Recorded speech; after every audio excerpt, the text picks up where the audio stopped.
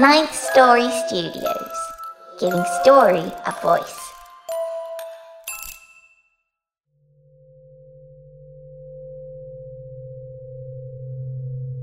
This is Addison Peacock, and you're listening to The Wicked Library.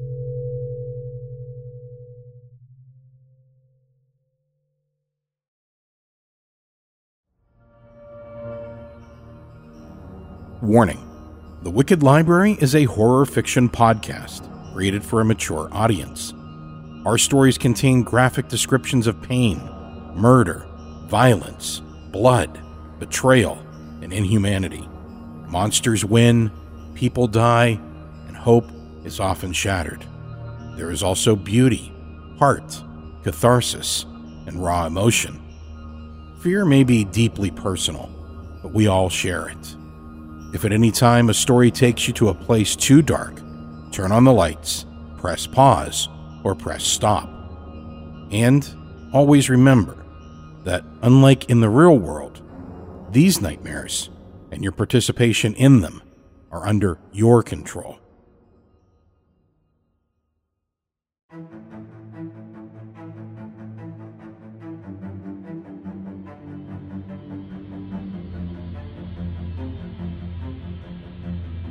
Welcome back to the Wicked Library, and welcome to Season 12.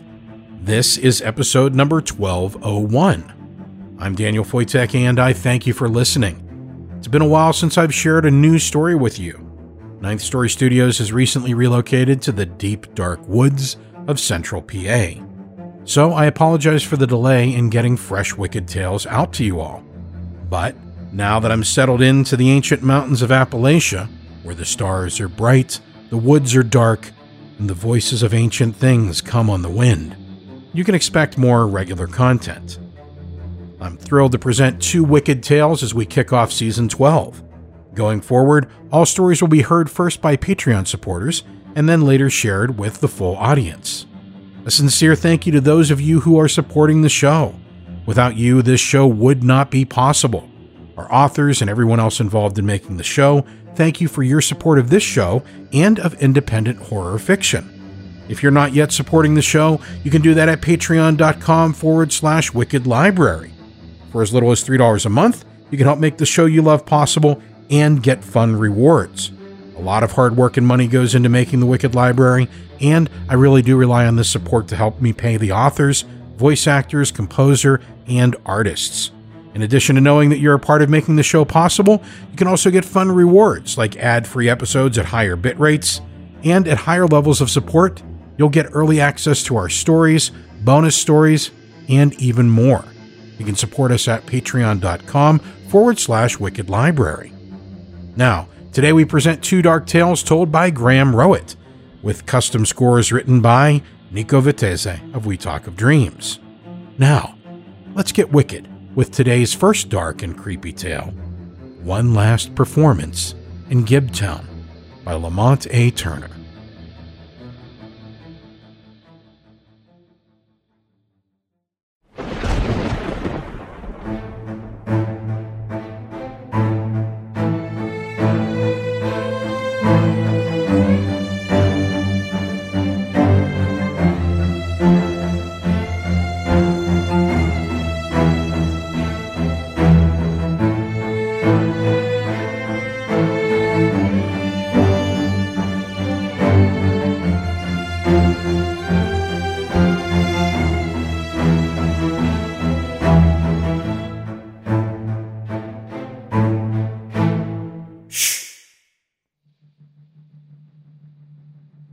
Whose idea was it to go to Gibsonton? Nicole asked, as Brandon beat his head against the steering wheel with exaggerated angst. Let's go see the freaks, you said. It'll be fun, you said. It would have been fun, he moaned, if you'd told me your dad's car had an oil leak before we were already 100 miles out. You should have told me you didn't have a car before you asked me out, she shot back, sounding a lot harsher than she had intended. Brandon waved his middle finger in her face, grabbed a vinyl poncho from the back seat, and pulled it over his head before pushing open the car door. The wind blew rain into his face as he jumped out and went around to the front of the car to raise the hood. Nicole saw plumes of smoke drift back to envelop the car and imagined the sound of raindrops sizzling on the hot engine. Even with the windows up, she could hear Brandon cursing. The hood went back down, and a moment later Brandon was back in the driver's seat, reaching around the seats to retrieve a towel. He rubbed his hands on the towel, leaving black smudges on the white terry cloth. "There's oil all over the place," he said from beneath the green hood. "I don't think the engine is fried, but the alternator belt got too slick and came off." "Can't you just put it back?" she asked, trying not to sound too naive. "It's all chewed up," he said dejectedly. "Besides, the battery's already dead." "Maybe we could get a jump," she said hopefully. "You see any other cars in the last hour?" he snapped. "We're out in the sticks in the middle of the night during a thunderstorm. Nobody's stopping for us. Besides, a jump would only get us a few miles before she died again. We're screwed." Nicole started tapping on her phone while Brandon lit a cigarette. "Where are we?" she asked, batting at the smoke. Brandon jabbed at the button on the door and quietly cursed himself for forgetting the windows had died with the battery. "Somewhere on old US 41, he told her, opening the door just far enough to toss his cigarette out. "Good luck getting anybody to come out in this mess at this time of night, though." "Can you be more precise?" "I don't know. We're probably a few miles from the main highway. Find us on your GPS." She was still trying to determine their exact location when yellow flashing lights appeared behind them. A minute later, Knuckles appeared out of the darkness to rap on Brandon's window. Brandon and Nicole both jumped. They had both been looking in their side mirrors and had seen no one approach. Brandon opened his door a crack and saw a giant in gray coveralls staring down at him. "Broke down?" asked the giant, seemingly unfazed by the raindrops splattering on his bald head. Brandon, spellbound by the man's thick, asymmetrical features, could only nod. With his jutting brow and a chin that disappeared into a thick, bull-like neck, the man would have looked at home in the prehistoric man exhibit at the museum, but for his lack of hair. Lacking even eyebrows, he seemed somehow unfinished, like a Halloween mask just out of the mold. "You picked a bad night. There was a tornado touchdown just a few miles north of here. Go ahead and put her in neutral, then you folks can go sit in my cab," he said, jerking a thumb the size of a cucumber at the flashing lights. Brandon nodded again.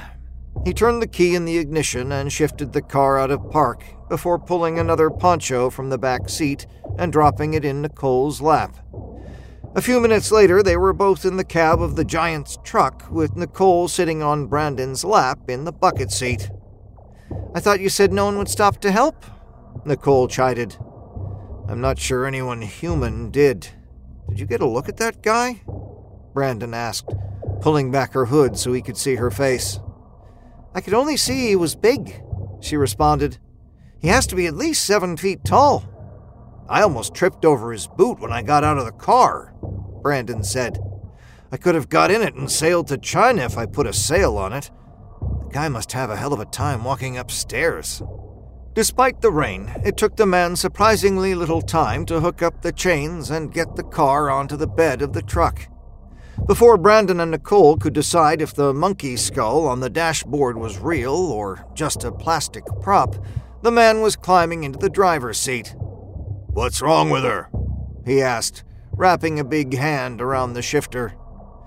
"She talks too much and bites her nails," Brandon quipped, changing his answer to alternator after getting elbowed in the ribs. "I know a good mechanic over in Gibtown.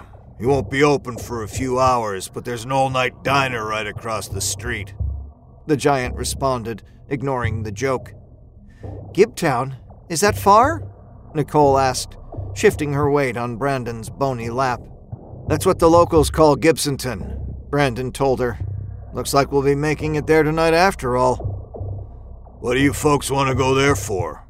asked the giant, his deep voice expressing genuine puzzlement, as though they had just told him they wanted to spend the night in a public toilet. "I was wondering the same thing," Nicole said, digging her heel into the side of Brandon's shin. "I heard there's a bar where all the sideshow performers hang out," Brandon said, giving Nicole a jab in the thigh. "I thought I might try to interview them for an article I'm planning." "If you're looking for freaks, I can take you someplace where there's all kinds of them," said the giant. "It's just a few blocks down from where we're taking your car." Brandon expressed his enthusiasm for the idea, and then the conversation died as the driver turned his attention to the road. The headlights barely made a dent in the blackness, leaving Brandon with only Nicole's weight on his legs to distract him from the sound of the rain pounding on the roof of the cab in a constant staccato, like the tapping of 1,000 skeletal fingers. If he had been in his own vehicle, he would have had the radio at full volume and a cigarette between his lips, but he was merely a passenger, and the giant didn't seem to mind the noise. He sat hunched over the wheel, squinting at the darkness beyond the windshield, while Nicole's attention was fixed on him. She studied the man, mesmerized by his ugliness. The patter on the roof subsided as they drove out of the storm and passed the sign identifying the border of Gibsonton. The giant took a detour off the highway onto a narrow road, strangled by the overarching trees. Branches came to life in the yellow light, strobing atop the truck, and clawed at them as they passed. Weeds reached up from cracks in the pavement to rake the bottom of the truck as they rolled over them. Brandon wanted that cigarette now more than ever. "What's that up ahead?" Nicole asked, drawing Brandon's attention from the swamps on either side of them. They were coming upon a fence stretched across the road. As they grew closer, Brandon saw the road widened and ended just before an iron gate set in the middle of a fence about 8 feet in height. "Did you make a wrong turn?" Brandon asked the giant as the truck slowed to a stop. "Out!" ordered the man, opening his door and jumping out onto the road. Nicole twisted around to search Brandon's face for some clue as to how she should react, but saw only confusion reflected in his eyes. Brandon opened his mouth to speak, but was cut off by Nicole's scream as the passenger door was thrown open and she was yanked from the cab. "Out!" repeated the giant, reaching back in again to pull Brandon out. He landed hard on his shoulder next to Nicole, who was already scampering to get up and away from the big man. "What are you doing?" Brandon shouted, clutching his arm. "You said you wanted to talk to the freaks," replied the giant. "Well, here they are." He stretched out his long arm toward the gate, guiding Brandon's gaze to the rows of stones behind the iron bars. Brandon tried to rise, but a huge hand shot out and wrapped around his throat, slamming his head against the side of the truck. Brandon dreamed he was being stabbed in the face by 1,000 tiny daggers. Waking, he opened his eyes and immediately raised his left arm over his face to block the rain. He tried to push himself up off the ground with his right, but couldn't get it to move, so instead he rolled over on his side to face the road. He was alone. The wind whistled through the trees, mocking him as he shouted Nicole's name. He shouted it again and again, but Nicole did not answer. Finally, managing to get his knees under him, he tried to stand, but a sharp pain in his head forced him back down. He lay there, panting, unable to fend off the rain that pelted his face while waiting for the pain to subside. As it faded to a dull ache, he rolled over and crawled to the gates of the cemetery. Pulling himself up on the bars, he noticed a light off in the distance. He hung there, squinting at the yellow square of light floating in a sea of black. It was coming from the window of a fishing camp on the edge of the swamp. He knew he had to get to that house, but he would have to cross the cemetery. He slowly let go of the gate and tested his legs. They wobbled a bit, but he could stand, and as long as he didn't try to move too quickly, The pain in his head was tolerable enough for him to walk. He tugged on the gate, and it had started to creak open when he lost his footing and stumbled back. As he steadied himself, the wind howled and blew the rain back into his face. The gate flew open, clanging against the fence. Brandon took a deep breath to clear his head, and then staggered into the cemetery. His feet sank in the soft earth as he wandered between the stones, heading for the light. Under other circumstances, he would have been eager to investigate such macabre surroundings, searching for material for one of his articles on the arcane and outre. But now all he could think of was finding help. God only knew what that monster was doing to Nicole. He wondered how long he'd been unconscious and how far the giant could have gotten. Maybe it was already too late. The rain slowed, coming in fits now, but the wind was unrelenting. It pushed back against him, striking out on behalf of those whose graves he trod upon. His head throbbed, and the pain returned in flashes that blurred his vision and took away his breath.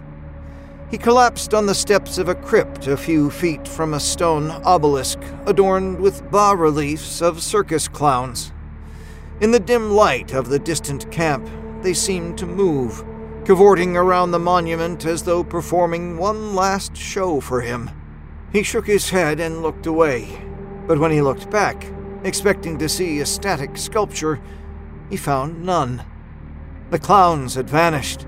He walked over and ran his hand down the surface of the smooth stone.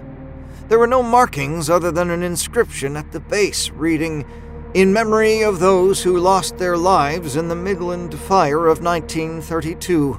May they find the joy in the next world that they brought to others in this one."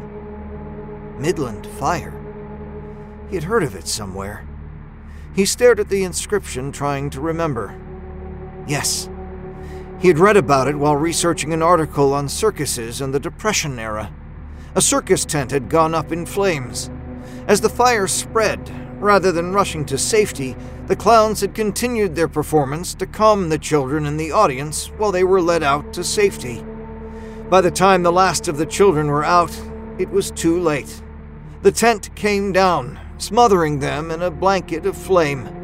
The fire then spread to the stables and the trailers inhabited by the sideshow performers, many of whom were not able to escape due to their physical limitations. Almost 50 performers, as well as 2 lions and several horses, died that night. He traced a crack in the stone with a trembling finger. The stones around him leaned in the tall weeds, the inscriptions worn away, along with the memory of the people lying beneath them. Lives erased by neglect. Nobody had been here in a very long time.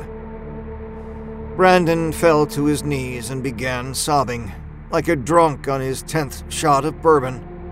Nicole, the pain in his head and numbness in his arm, the wind and the rain, it was all too much. He couldn't go any further. He was done. He curled up in the mud at the base of the monument, the numbness in his arm spreading throughout his body. Then somebody laughed. Brandon looked up to see a clown standing on the steps of the crypt. A gust of wind threw muddy water into Brandon's face and slammed the cemetery gate shut, but the balloons in the clown's hand did not waver. The clown's laughter grew louder, more manic. Other voices joined the chorus as shadowy figures stepped out of the darkness. Some were clowns. Others scurried forward on their hands and loped over the stones, dangling extra limbs. A thing with no limbs at all flopped in the mud, propelled by the undulations of its torso.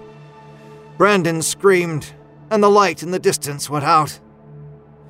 Brandon awoke with a light in his eyes. Looking past it, he saw the tow truck driver standing over him. "I thought I killed you," said the giant. "Guess your head is harder than I figured." He clicked off the flashlight and stuffed it into the pocket of his coveralls.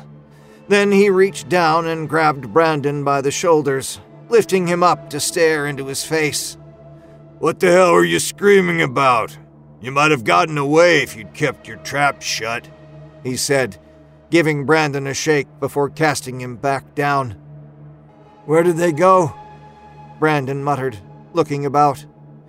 The giant looked around too, and, seeing nothing, let out a long, mirthless chuckle. Guess I must have scrambled your brains, he said. Don't worry, you won't have to deal with it much longer. Brandon watched the giant kick over a tombstone with his oversized boot. He picked it up and raised it over his head. Brandon covered his face and waited for the stone to come crashing down. Something snarled and then roared. It echoed through the cemetery, rattling the gate. A brass urn fell from a niche in the wall of the crypt, and the weeds bent down and parted as the roar grew louder. Brandon lowered his arm to see the giant. The stone still over his head had turned to stare at something approaching from the direction of the road. What the hell? It ain't possible, he shouted before hurling the stone. It obviously had no effect on whatever was out there, for the big man turned to run. Brandon leapt up and ran as well, going as fast as his trembling legs would allow, weaving around the gravestones. The giant had less luck. He stumbled as his boots collided with the stones hidden in the tall grass. As Brandon overtook him, he saw the man go down. The roar was replaced by the sound of the man's screams as Brandon passed the last graves and found himself on a gravel path leading to the camp. As he got closer, he saw the bed of the tow truck jutting out from behind the cabin and knew he would find no help there. He might, however, find Nicole. Reaching the cabin, he peered in the window, afraid he might find the giant had accomplices, but the room was empty. A large pot simmered over the fire in the hearth before a long table. In the light of the flames, he could see straps hanging over the side, dangling above a large metal tub. Finding the door unlocked, he crept in, still wary of the possibility of someone lurking in the next room. He saw a set of knives of various sizes arranged neatly on a tray beside the table. The table itself was metal and had a groove along the edge with a hole in the corner over the tub. He stared at the dark stains in the grooves and the scratches on the surface, and swallowed the bile forcing its way up his throat. He found Nicole tied up on a bed in the next room, unconscious but alive. The cell phone still in her pocket had just enough power left to call the police. Brandon watched the workmen he had hired put the new cemetery gate in place. Behind him, another crew was replacing the stones in the newly mowed yard, straightening them after cleaning them up, scraping away years of mold to give names back to those resting below them. In some cases, records had been consulted and new stones were erected. Brandon's account of his escape from the man the press had dubbed the Cannibal Killer had become a bestseller, resulting in a fortune in book sales and a lucrative series of lectures. The people buried in the cemetery had saved him, putting on one last performance in an effort to spur him on, and then saving him from the certain death at the hands of the giant after their efforts to revive him had failed. Keeping their memory alive was the least he could do. As for the giant, all that was ever found of him was a foot, still lodged in an oversized boot.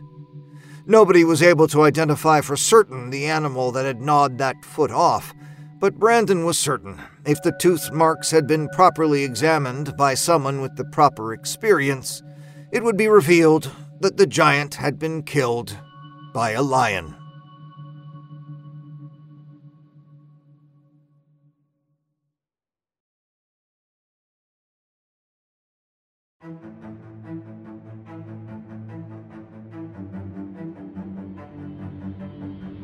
Up next, we dig deep into the darkness with the quiet ones, intent on nurturing the most delectable soil by T.M. Morgan.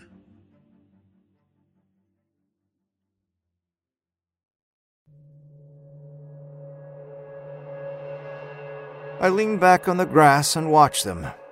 A few wear overalls. One guy walks by wearing a bearskin smock and nothing else, his white, hairy ass exposed when he passes. Some carry pails of dark soil. Like my dad, I bet none have ever been near a farm. I feel the urge to grab one and shake sense into them, but they are bedazzled. The mold has turned them into these strange agrarians. It's obviously a lot more complicated than that, but the frustration is hard to stifle. Or it's not frustration at all, but fear. Nearby, a man and woman, each clothed in dirty jeans, t-shirts, and green kitchen aprons marked with Whole Foods in white letters, tidy a spot they've dug and filled with potting soil. A wheelbarrow rests to their side, a worn shovel leaned against that. The mound of darker soil bumps up from the grass. They rest their weight on their tibias, knees bent, and gaze in reverence at their creation.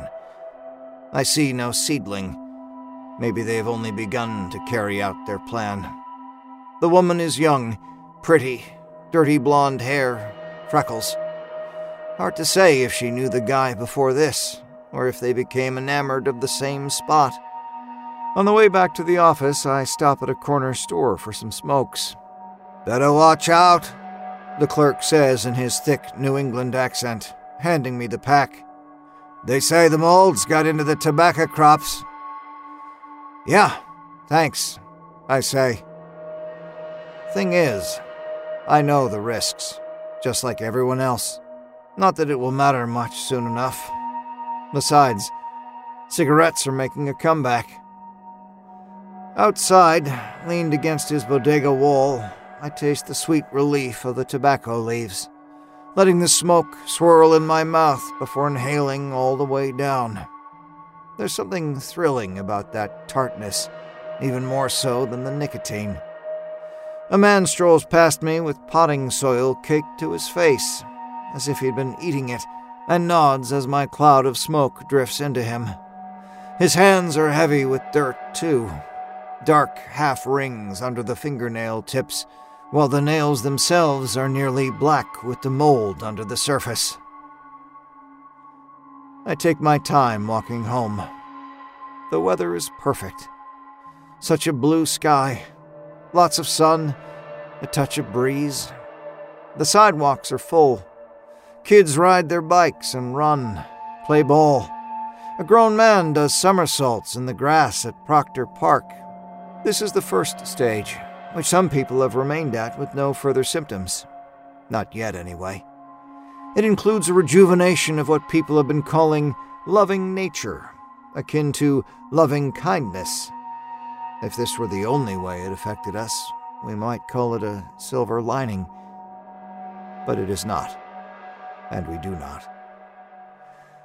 At my building, I find the 3 Taylor brothers. There used to be 4. Passing a basketball to each other in front of the stoop. Bounce pass, quick throw, too high, into the street. An oncoming Tesla quickly slows and stops, the driver asleep. Seth, the oldest boy, jaunts after the ball, and the car drives itself off when he's clear. "Hey, Mr. Dallant," they say, nearly in unison.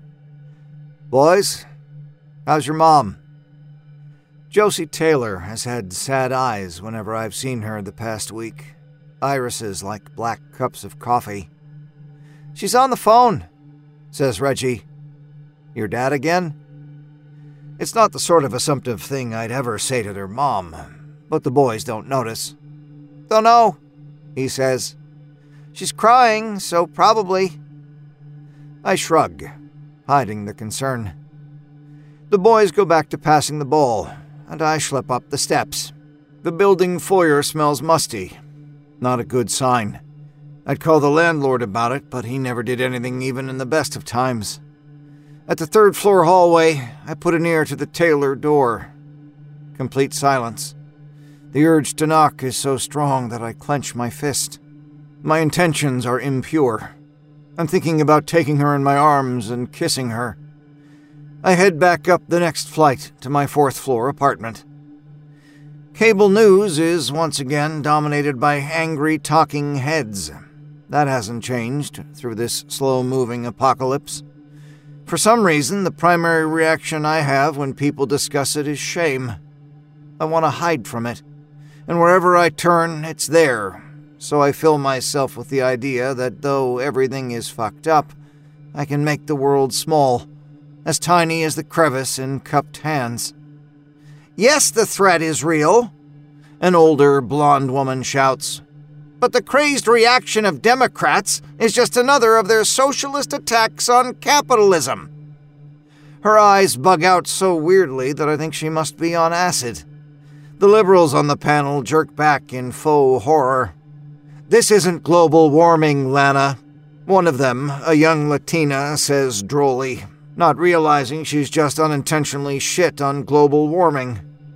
An older man is wearing a straw hat and overalls on otherwise bare shoulders. Maybe they needed a token moldy, but he looks ridiculous. A short length of hay even juts from the corner of his mouth. I change the channel before more shouting erupts. Discovery has a show about the meteor and the scientists who first investigated it. Poor bastards. After a commercial break, they display projections for the fate of humanity.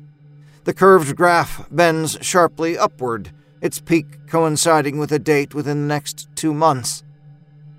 I turn off the TV. 2 snowbirds tweet in the tree next to my kitchen window. The little kitchenette table for 2 pushes against the low frame, a rusted fire escape just beyond. I watch the white-breasted songlings hop from branch to branch and wonder if birds have empathy, and decide this is doubtful. My cell vibrates. Mom. I let her go to voicemail. Last we talked, Dad had taken to sleeping on his dirt pile. I quickly stream some music. It shuffles to my classical channel and starts right off with Debussy's Prelude to the Afternoon of a Faun. It transports me far and deep until I imagine I'm looking through the eyes of one of the birds. The ground glows red with squiggly lines, which I realize are the heat signatures of worms burrowing through the topsoil. Wind currents rustle the leaves. The scent of pollen is overpowering. The piece ends so softly that I linger in my meditative state. My tea kettle's whistle alerts me back. I'd forgotten I'd turned on the burner. Chamomile tea made, I grasp the cup with both hands to feel the warmth. The brown splotches under my thumbnails are right in my face. Sip. Turn to look outside. I need a lemon wedge for this tea. More music and meditation. Another cup of tea after. My heart beats so fast I can't help but focus on its intense pulse. The birds, I think, and the wind. The pollen and bees, seeds, and those curling sprouts. I put my teacup in the sink and drop the lemon wedge into the coffee can on the counter. A peek inside. The growing heap will be a good start to my compost. Mom coughs rather than cries. It's an involuntary reaction she's always had.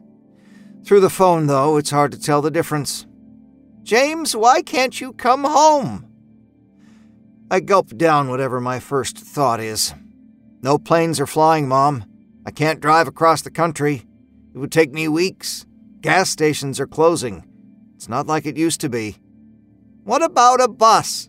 Sarah Watkins' daughter took a bus home from Chicago. Do you need money? I can wire some to you. Wire some money? I wonder if banks still do that. On the street below, the Taylor boys are screaming. Not in a fighting way, but in a pubescent boy ADHD way. Their easy rowdiness makes me smile, though I'm trying to be distracted. No money, Mom. Look, I'm in Boston. The bus would take weeks, too. Any driving would be risky. I wish I could come. I know you need my help with Dad. Her sigh nearly breaks me. It points an accusing finger at me. I understand. To be honest, it won't last another week anyway. The silence carries a heavy weight. I want to talk to Dad. No. What I want is to hold his hand, look in his eyes, and shake him. Mom slouches at her kitchen table. Without her even speaking, I can picture it. Mom, I love you. I'll try to figure something out. She pauses. These long silences from her are unusual. Her overeager nervousness always has her mouth moving, filling every empty space. I taste dirt, James. As soon as I wake up in the morning, like during the night someone has dribbled it into my mouth. She starts to cry quietly. My own tongue has tasted like it's slimed with mud for the last few days. It's made eating a chore rather than a pleasure. Have you tried planting your teeth? What? She says incredulously. Brushing. I'm quick to snap back, realizing my slip. Brushing your teeth. That should help. Another excruciating pause. I wonder if she's blanking out as well. The two of us, grasping in the dark for each other, 3,000 miles apart, and our words carried on digital currents. Such a long break in conversation, an emptiness akin to listening to the wind. Mom? I love you too. Go on now, I've taken up too much of your time. Before I can answer, she calls out, Bruce! No, don't lay in it! Please, dear, come... The line cuts off. It's like reaching from a boat edge to a drowning person, only to watch them disappear into the waves. Calling back would do no good. Mom has carried the curse of empathy her whole life, and she's decided to let me be. To let each of us be. Around 10 o'clock, a knock rattles my door. Not loud, not belligerent, but timid, like tree limbs brushing against the side of a house. In the peephole, Josie Taylor bites her lip and tries not to stare directly ahead. I take several deep breaths and open the door. She wears a white, sleeveless blouse with a rounded black collar. Tight jeans grip her legs all the way to the ankles. Her head bends down so that her black hair hides her face. My gut tightens and then releases, fast, in spasms. James? I swallow hard. Josie? Do you want to come in? She hesitates, though with obvious agitated energy bustling through her. Yes. I let her go first down the short hallway to the living room. My apartment isn't much. Kitchen opposite the front door, short hall, tiny bathroom, living room, bedroom. My furniture is an accumulation of things inherited and purchased items made of thin fabric over cheap wood. She takes the same spot on the couch she did the last time she was here, and I plop beside her, as I did before. Listen, she says, glancing up with those fathomless eyes. I've missed you. I'm sorry I haven't responded. I understand. She shakes her head. No, you don't. Especially with everything going on. It was cruel of me. I said things in the heat of the moment that I know gave you a different impression. It's just... You don't need to explain. I take her hand. Her fingernails show brown streaks underneath them. I know for a fact they weren't there the week before, when my lips kissed her fingertips. It occurs to me that one of us might have infected the other, but that doesn't bother me. The mold is in everything now. One way or another, it'll get all of us. I came to ask you something, though. Your opinion. Sure. Anything. I say. Ben. She immediately begins to cry. I squeeze her hand. So soft, like a bundle of moss. I still have him in the apartment. I wanted to know if I should take him somewhere else. Outside, I guess. What does Jimmy think? It still feels awkward to say her husband's name out loud. Jimmy can't face it. He won't travel back here. He says it's too difficult, that the interstates are in bad shape.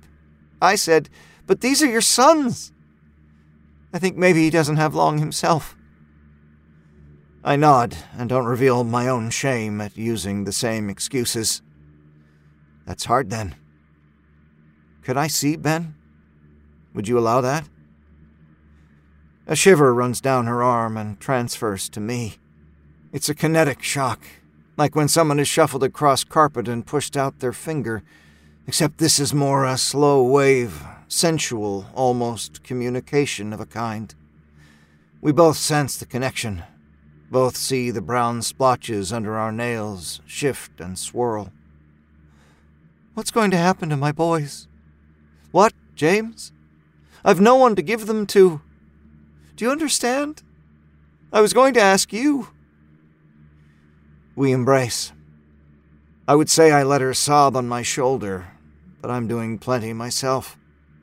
Her neck bends so gracefully, lilting, soft. The scent of lavender wafts from her hair. Her body heat flames against my cheek. We'll figure something out. Let's see what we can do about Ben. I stand and lead. Her renitent weight fights me, but only slightly.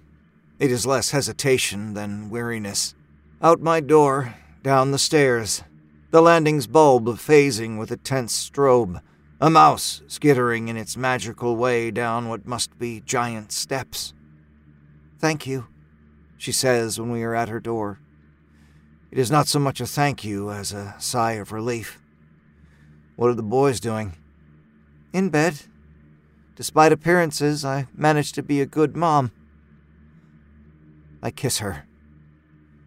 There's little passion in it. More compassion. It soothes both of us, like something needing to be done and put out of the way. She slides in her key. A gentle click. We're inside. Her layout mimics mine, but her furnishings are one economic class higher.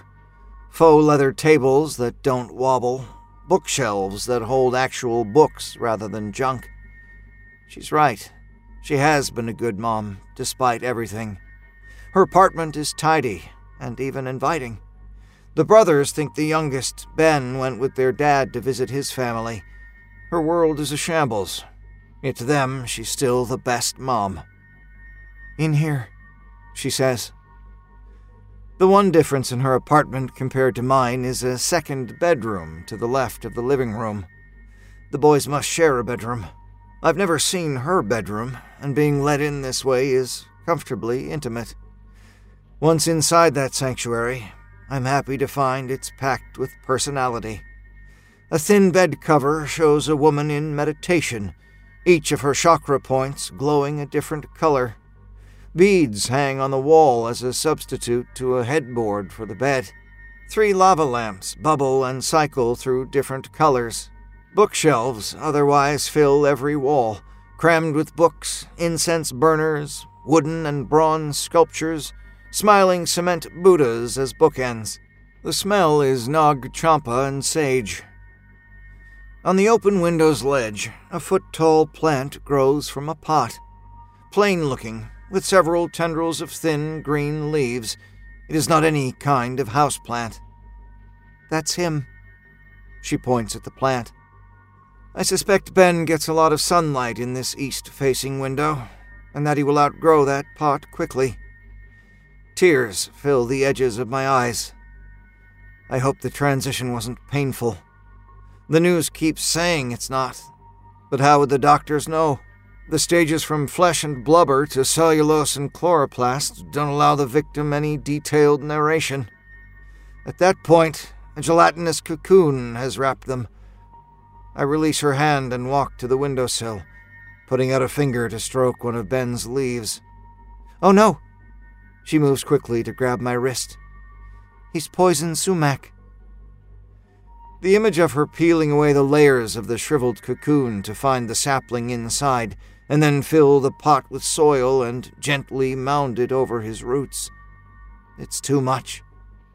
To think that she's been looking at him as she falls asleep and then wakes again each day.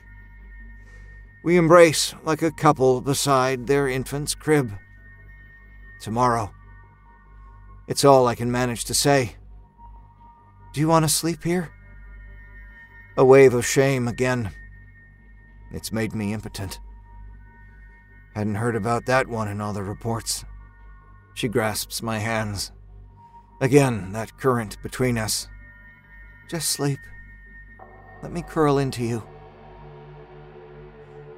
I'm gone before the boys wake for school. How and why school still goes on is a mystery to me, though I still go to work. Well, did go to work. Starting today, there isn't much sense in it anymore. Josie arrives at my door with Ben once they're gone. I make coffee. Ben sits between us atop my little kitchenette. I can see why she smiles rather than cries in his presence. It's like a wave of energy emanates, as if he's still there somehow. I pull up the text message my mom sent early this morning and show it to Josie. She gasps. "Is that your dad?" I work up a half smile. Yes. Not sure where Mom got that glass case. It reminds me of the one from Beauty and the Beast. Josie actually laughs at that. Right, the cursed rose. She hands me back the phone. I take another look at the picture. A stiff dandelion, head thick with puffed seeds. I can make out my mother's reflection in the curved glass. Phone pushed close. He must have woken in the night and half buried himself in his mound in the yard. He did her a favor, she says. Such innocence in her face. I again picture her pulling apart Ben's cocoon to plant his seedling. Are you okay? Funny. Since I saw the text, I'm relieved. It's just that Mom's alone now. I feel like I should be upset about that. She knows how to take care of herself. Her tone implies more hope than certainty. We take our time with the coffee. No rush. Another sunny day, blue as an ocean above us. The songlings dance in the tree again. Once we decide to leave, I carry Ben, and once we reach the store, we switch, so that I can carry the shovel and bag of potting soil we've purchased. Her choice is Delaney Park. Even though it's a half-hour walk, it passes by in an instant. Suddenly we're crossing within the line of trees, taking careful steps through the undergrowth, and making our way to a little clearing with ample sun. Do you mind digging?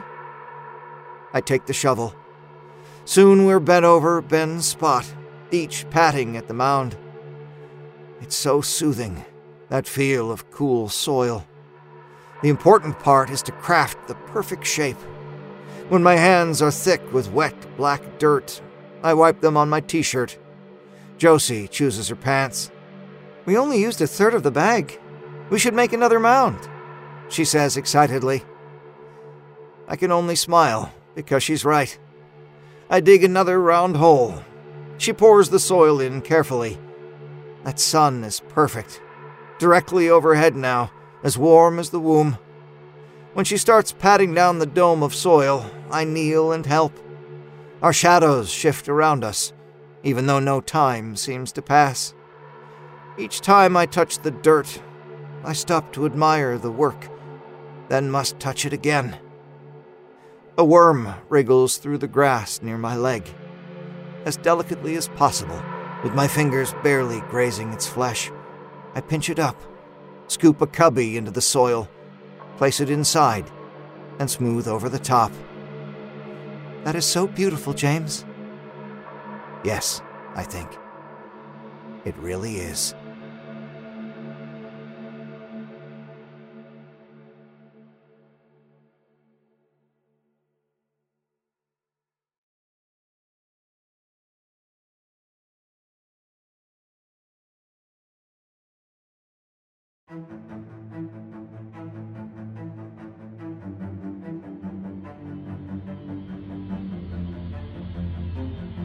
Thank you for listening to episode number 1201. Today's authors were Lamont A. Turner with his tale, One Last Performance in Gibtown, and T.M. Morgan with his tale, The Quiet Ones, intent on nurturing the most delectable soil. Today's stories were told by Graham Rowett. I'm Daniel Foytek, and I've been your host today. If you'd like to find out more about my work, you can check out ninthstory.com, victoriaslift.com, or follow me on Twitter at dfoytek. Our resident composer and executive producer is Nico Vitese of We Talk of Dreams.